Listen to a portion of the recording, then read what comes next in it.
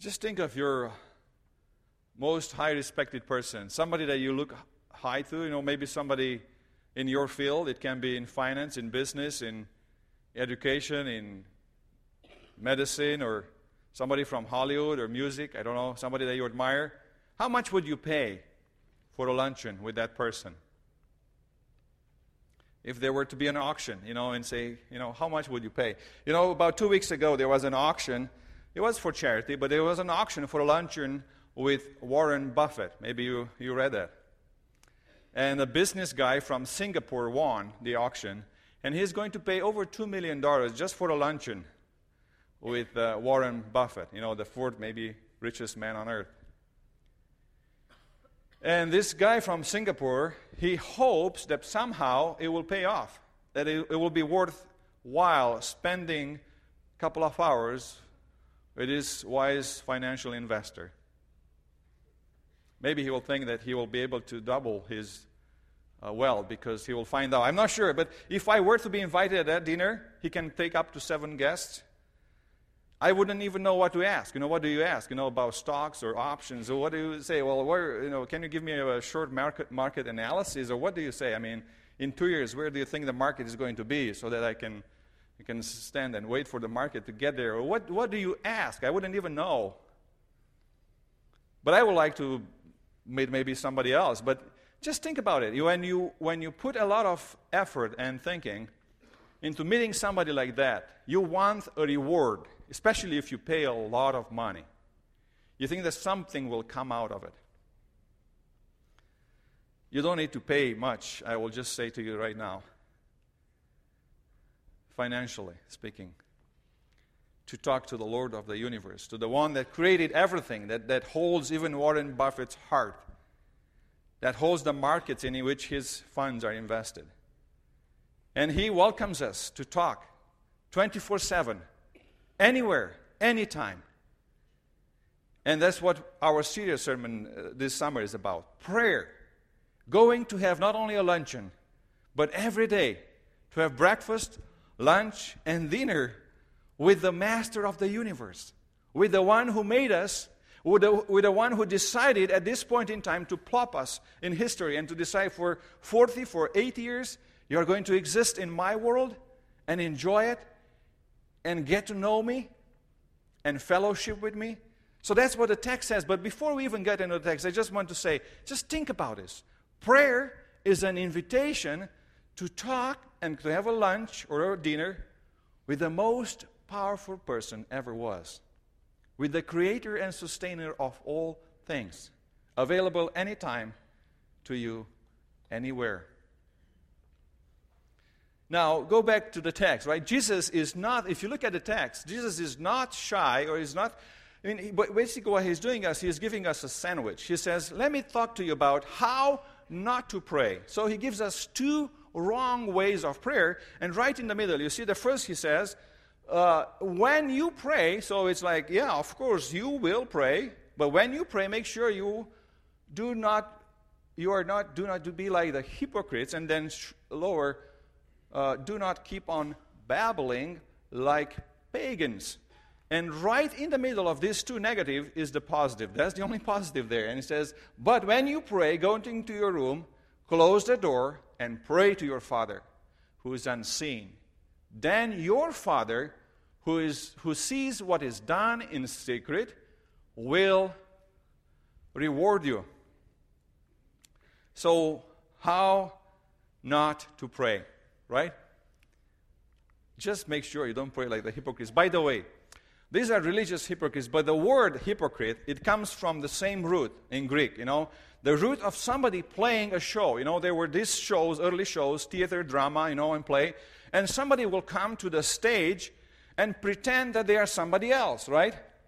They will play like maybe a thief when they were a doctor. Or they will play different roles, and even a clown to make kids laugh or something.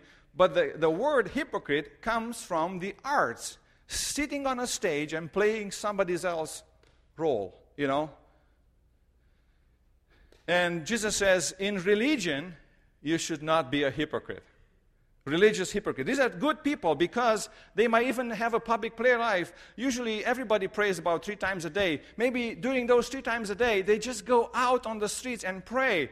Maybe it's a public, fundraiser, or it could be a political rally. And they go and they pray, or maybe it's a send-off for some Navy ships or something like that. It's a public prayer, and they go, they participate. And there are people that like to be seen praying. They like to be seen by others and praise, because it fits into the culture. It's so easy, even a politician, to just throw at the end of a speech, and may God bless America and God bless you, Or when you hear people like that. But it doesn't mean that they pray any place else or anywhere else or any other time. But they just use that. It just fits into the culture. Some of us go to church sometimes just because the culture is like that. I grew up in this family, and I go to church, and I pray because my mom asked me to pray, at certain times at a table or say grace. But there's nothing else behind that. It's just an outward prayer, and usually in public. It's like an SOS prayer. Just when do you pray? Well, when I'm in need. I'm in this deep trouble, so now I go to God. But other than that, yesterday I was talking with somebody, and I said, so do you...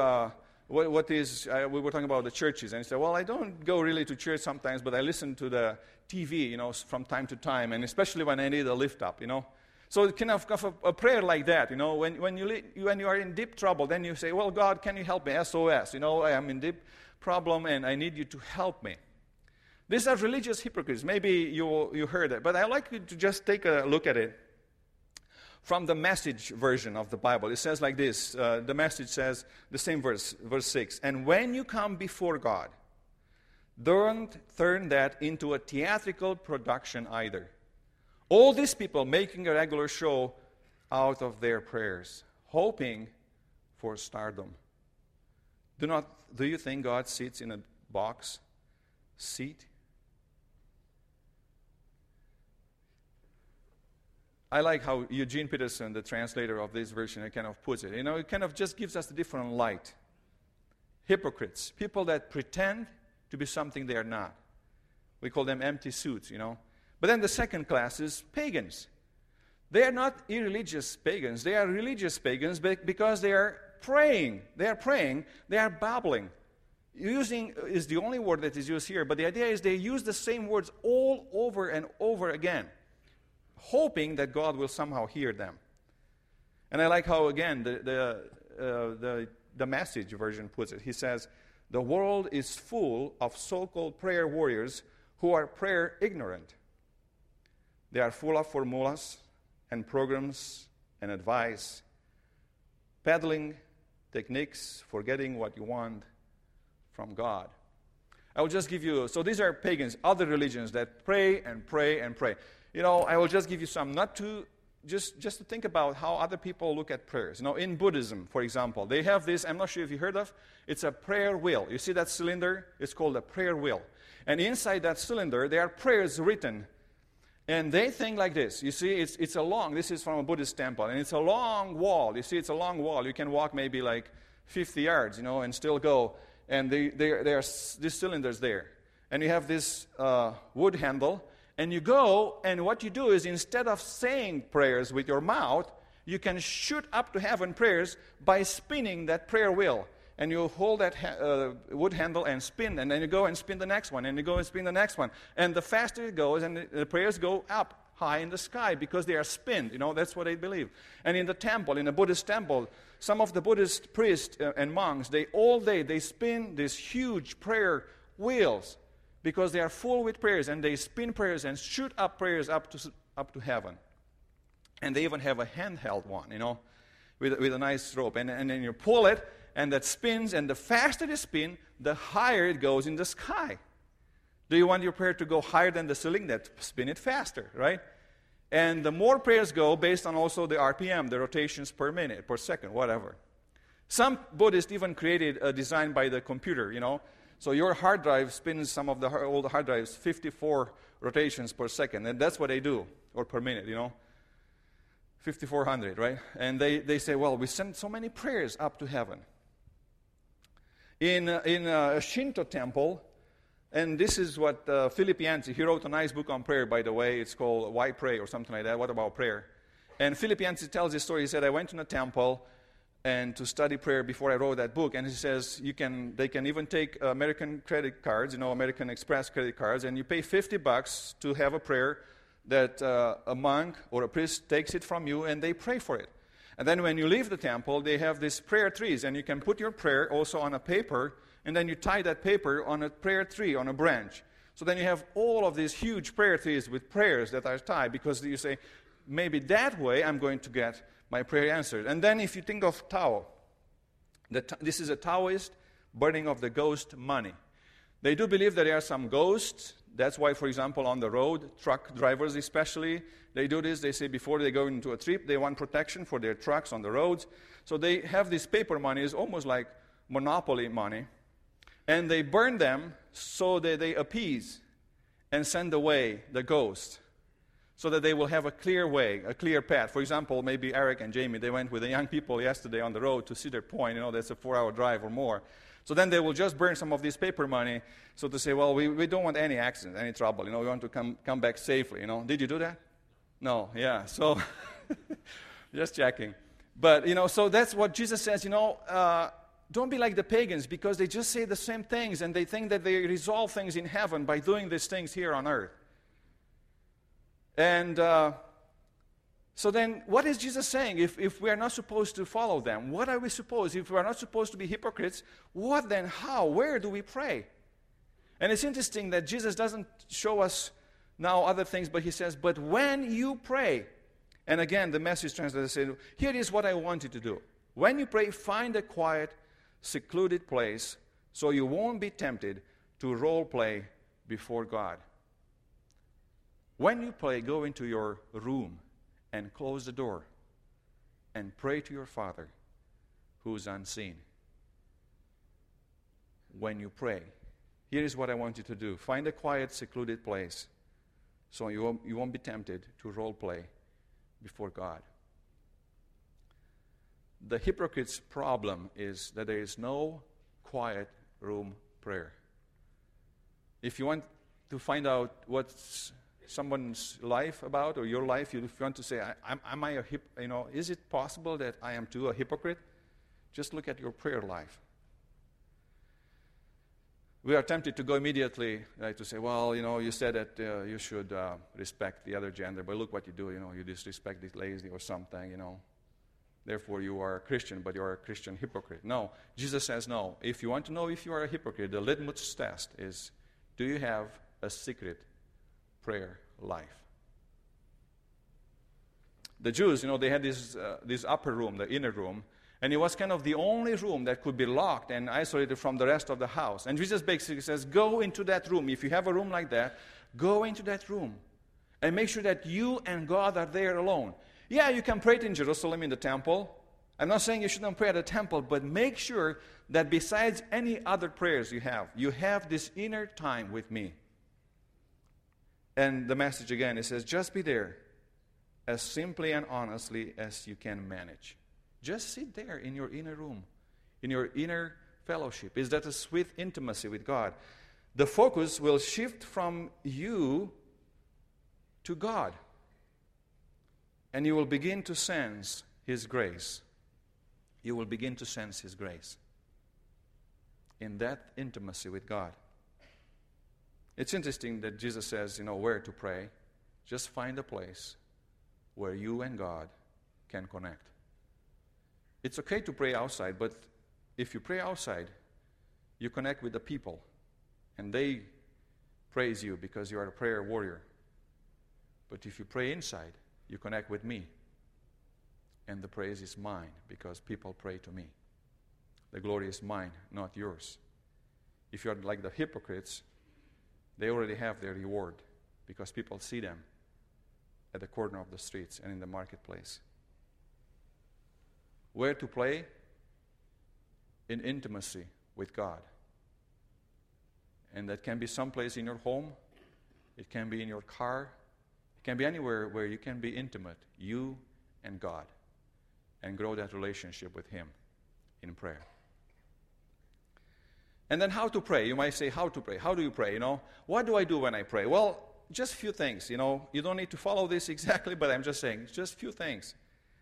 Ask God to speak to you, when you pray. Say, Lord, I'm not here just to babble. Just to say my own requests again and again.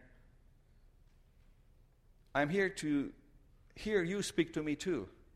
It's like going to a doctor and say, well, I have my knee is, my ACL is kind of, I think, torn, and my hand is bleeding, and I have high blood pressure, so see you, doctor, and you close the door and leave, He wants to say, wait, okay. Do you want to hear what I have to say? The same thing in this case. Ask God to speak to you. You go there to hear His voice. And maybe you can read the Bible at least 5 minutes. I will say just give the Bible some time. You can start with the Psalms, with the Gospel, and then you can say, well, I'm going to reflect now. And this is what I think is one of the most important things. And by the way, there's this organization, the Willow Creek, with Bill Hybels, and they did a study, and they said this question to people: what is the most effective way? What is the number one way that grows you spiritually? What practice? Is it prayer? Is it evangelism? Bringing others to faith? Is it reading the Bible? What is it? And everybody, the majority of the answer was when we reflect on the Scripture. Reflection on the Scripture is what grows us spiritually. Like nothing else. That's number one. So that can happen in that intimacy with God. And then as you reflect, you may ask these two questions. What is God saying about Himself or the world in which we live? And what is He telling me to do? What is in this text God saying about my reality or Himself, and what is He saying to me? What is He calling me to do?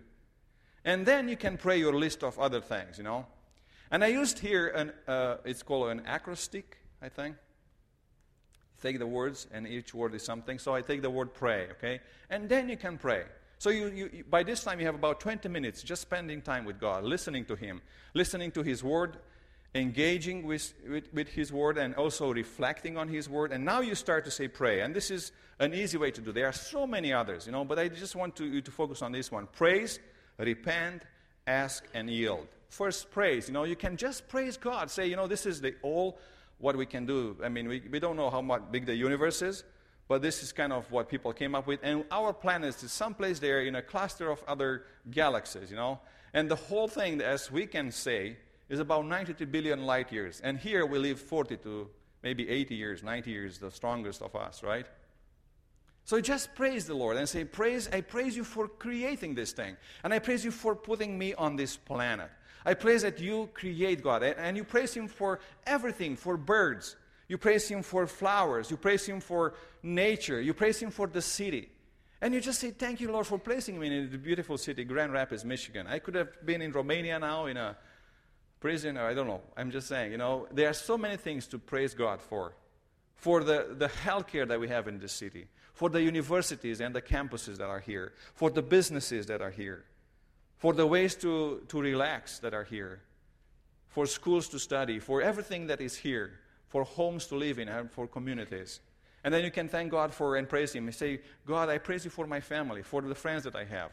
For everybody who is in my family. I praise you for the farmers who make food, who grow food, who raise the chickens I like to eat. Or the beef that I like to have, the steaks on a grill. And then you also say, thanks for feeding me. And then you say, thanks for giving me your word. I praise you because there is something that feeds my spirit too. That you have not left us alone, but you gave us your word, your truth. And then your word is like a mirror. So when you look in God's word, when you start to read that word, then it starts to tell you where do you have to change. So then it's repent. You know what God said? God commands all people everywhere to repent.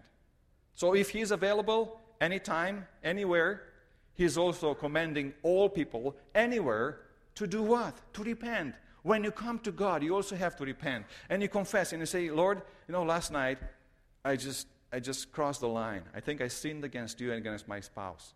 I was so angry. And I failed to my kids. I failed to be an example to my kids. Can you forgive me? Give me a new start today. Help me when I wake up tomorrow to be a new day, a new dad.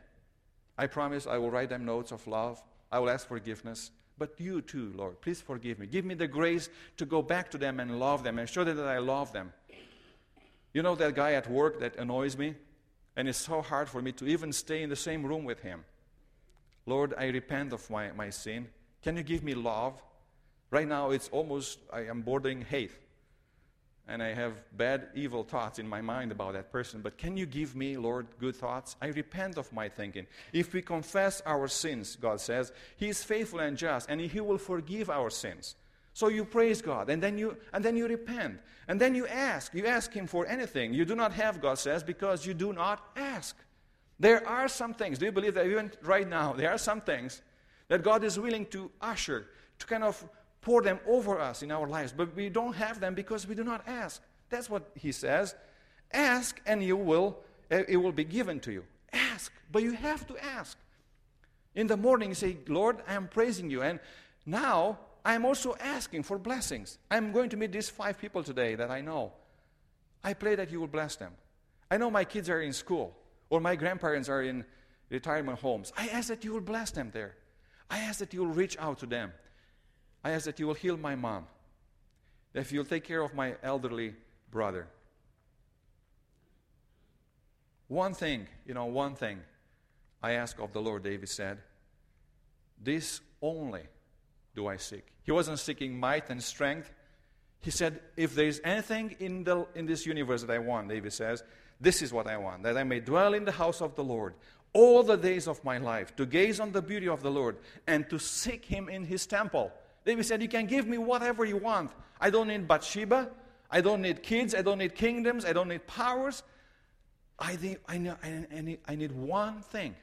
I want to be intimate in the Lord. I want to be with my Lord forever.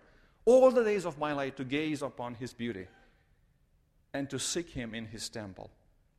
That's my only thing. What if you want the only thing? Jesus says, in heaven, He lives to intercede for us.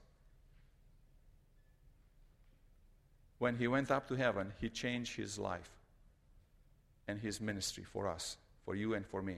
So He's staying there with all of these blessings. And He says, I want, Lord, Father, to save that person too. I have so many blessings for them. Would you please ask? I am here ready to pour them out into your life. But ask, because I am interceding for you. Can you imagine Jesus change His destiny, sort of? Because He says, I am going back to heaven, and until the last day of judgment, I come back on earth, I'm going to intercede for my people. And that's my mission now. I stay day and night and pray for them, for their safety, for their salvation, for their growth, for their sanctification. I want them to be safe, sound. I want them to know me, to praise me, to live in a world in which they know me and they walk daily with me through the power of my Spirit, which I am giving to them. And then yield, There is nothing that you can do, especially when you go to such a powerful person like God, but yield and submit. Don't you know the Bible says that you are slaves of the one who you obey? If you go to God in prayer, but then you go and you hate your brother, I will say you didn't pray enough. Sometimes my wife asks me, when I am kind of short fuse or something, if you can believe that. She says, did you pray today? And then if I have something in my hand, I want to say, wow, I blew it again. I don't want to say, no, I prayed, but I just prayed with my lips. So I feel, no, I didn't pray enough. If I prayed, it didn't matter, because it wasn't that intimacy with God. Whoever wants to be my disciple, Jesus says, must deny themselves and take up the cross and follow me. I remember I was talking to somebody and she said, well, I just cannot forgive this person. And we were talking and said, well, let's pray for it. So she went and prayed, and a few days later, she said, I prayed about it. I cannot forgive that person.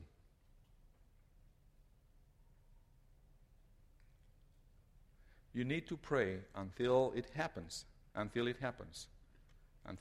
There is a powerful reward that God gives to those who are intimate with Him, And if you look back at the text, you say, well, prayer is just something that is in your mind or on your lips or just theoretical. But no, if you look well, the text of prayer is surrounded. It says, first love your enemies, then serve the needy. And then it says prayer, in Matthew chapter 6. This is, the Sermon on the Mount. And then it says, then you do fasting. So prayer is, if you want a person that is loving the enemies, that is generous, it's a prayer person. Somebody who will pray will also be generous and will love others. And if you think of rewards, you think, well, why pray? There's no answered prayer. Well, sometimes we pray for some things. And I like how somebody said, you don't need, for example, if you pray for an illness, in the end, if you are sincere, and if you see God in His intimacy, it may not be that you found a cure, that God is curing that illness. It's yours or somebody else. But God, He will always heal your soul. He will always heal your soul. If you think of Job, he was healed inside before he was blessed outside. He lost everything, and in that fight with God, he was healed inside before God did anything to him outside. So there are these rewards. If you look at the rewards, it's reward, reward, reward. And all of these rewards are basically saying, if you love your enemy, if you love somebody that loves you, there's nothing, to be rewarded for. But if you love your enemy, then your Father in heaven will reward you. And if you help the poor and the sick, don't do it for other people to see you, because your Father wants to reward you. And if you pray, don't pray like the hypocrites who have no intimacy with me. They just do it on the streets. But there is no inner room prayer. Because if you have that prayer, then you get a reward. And I like how some cultures have put it, there's bowls of incense in heaven, golden bowls. And they are with the prayers of the saints. You might say, well, I pray and nothing happens. Well, sometimes that prayer is just like a drop, like in a bowl. Just imagine this is a bowl, and that's your prayer. And then you say, well, I prayed 2 weeks, and then you put a little bit more. But nothing happens. I prayed 2 months, but you need to pray more. Maybe sometimes you say, well, I'm going to spend a night. Friday night, I'm not working Saturday. I'm going to spend the whole night in prayer. And maybe that's what it will take. It's not like your prayers need to solve things. But definitely, there's some bowls of incense in heaven made of gold with the prayer of the saints. So none of those prayers are wasted. But it's definitely worth just keep praying, keep seeking God, because it says you don't have because you don't ask. If my people pray, if my people who are called by my name will humble themselves and pray and seek my face and turn from their wicked ways, then I will hear from heaven, and I will forgive their sin, and I will heal their land. So remember this, pray. Praise, repent, ask, and yield. Because God says, if you pray and if you repent, I will respond. Let's pray. Father, we give you thanks today for your grace, for the power that we have in your name, for the way in which you invite us to journey with you in this prayer. And as we are going to look forward to the Lord's Prayer, we ask that you will build us into a praying church. And more than anything, we want that intimacy with you, that intimacy in prayer, in which we know that we speak to you and you speak to us. Speak, Lord Jesus. Speak, Father, and Holy Spirit, communicate with us, because your servants are listening. Amen. Would you please stand? And if you need prayer, there is a prayer room here, and somebody will pray with you. And if you have a prayer request, you can use the prayer request in front of your seats. But as we go from here, remember that the grace of our Lord Jesus Christ and His love and the power and fellowship of His Spirit is with you in this coming week until we shall meet with Him again. Amen. You may go in peace.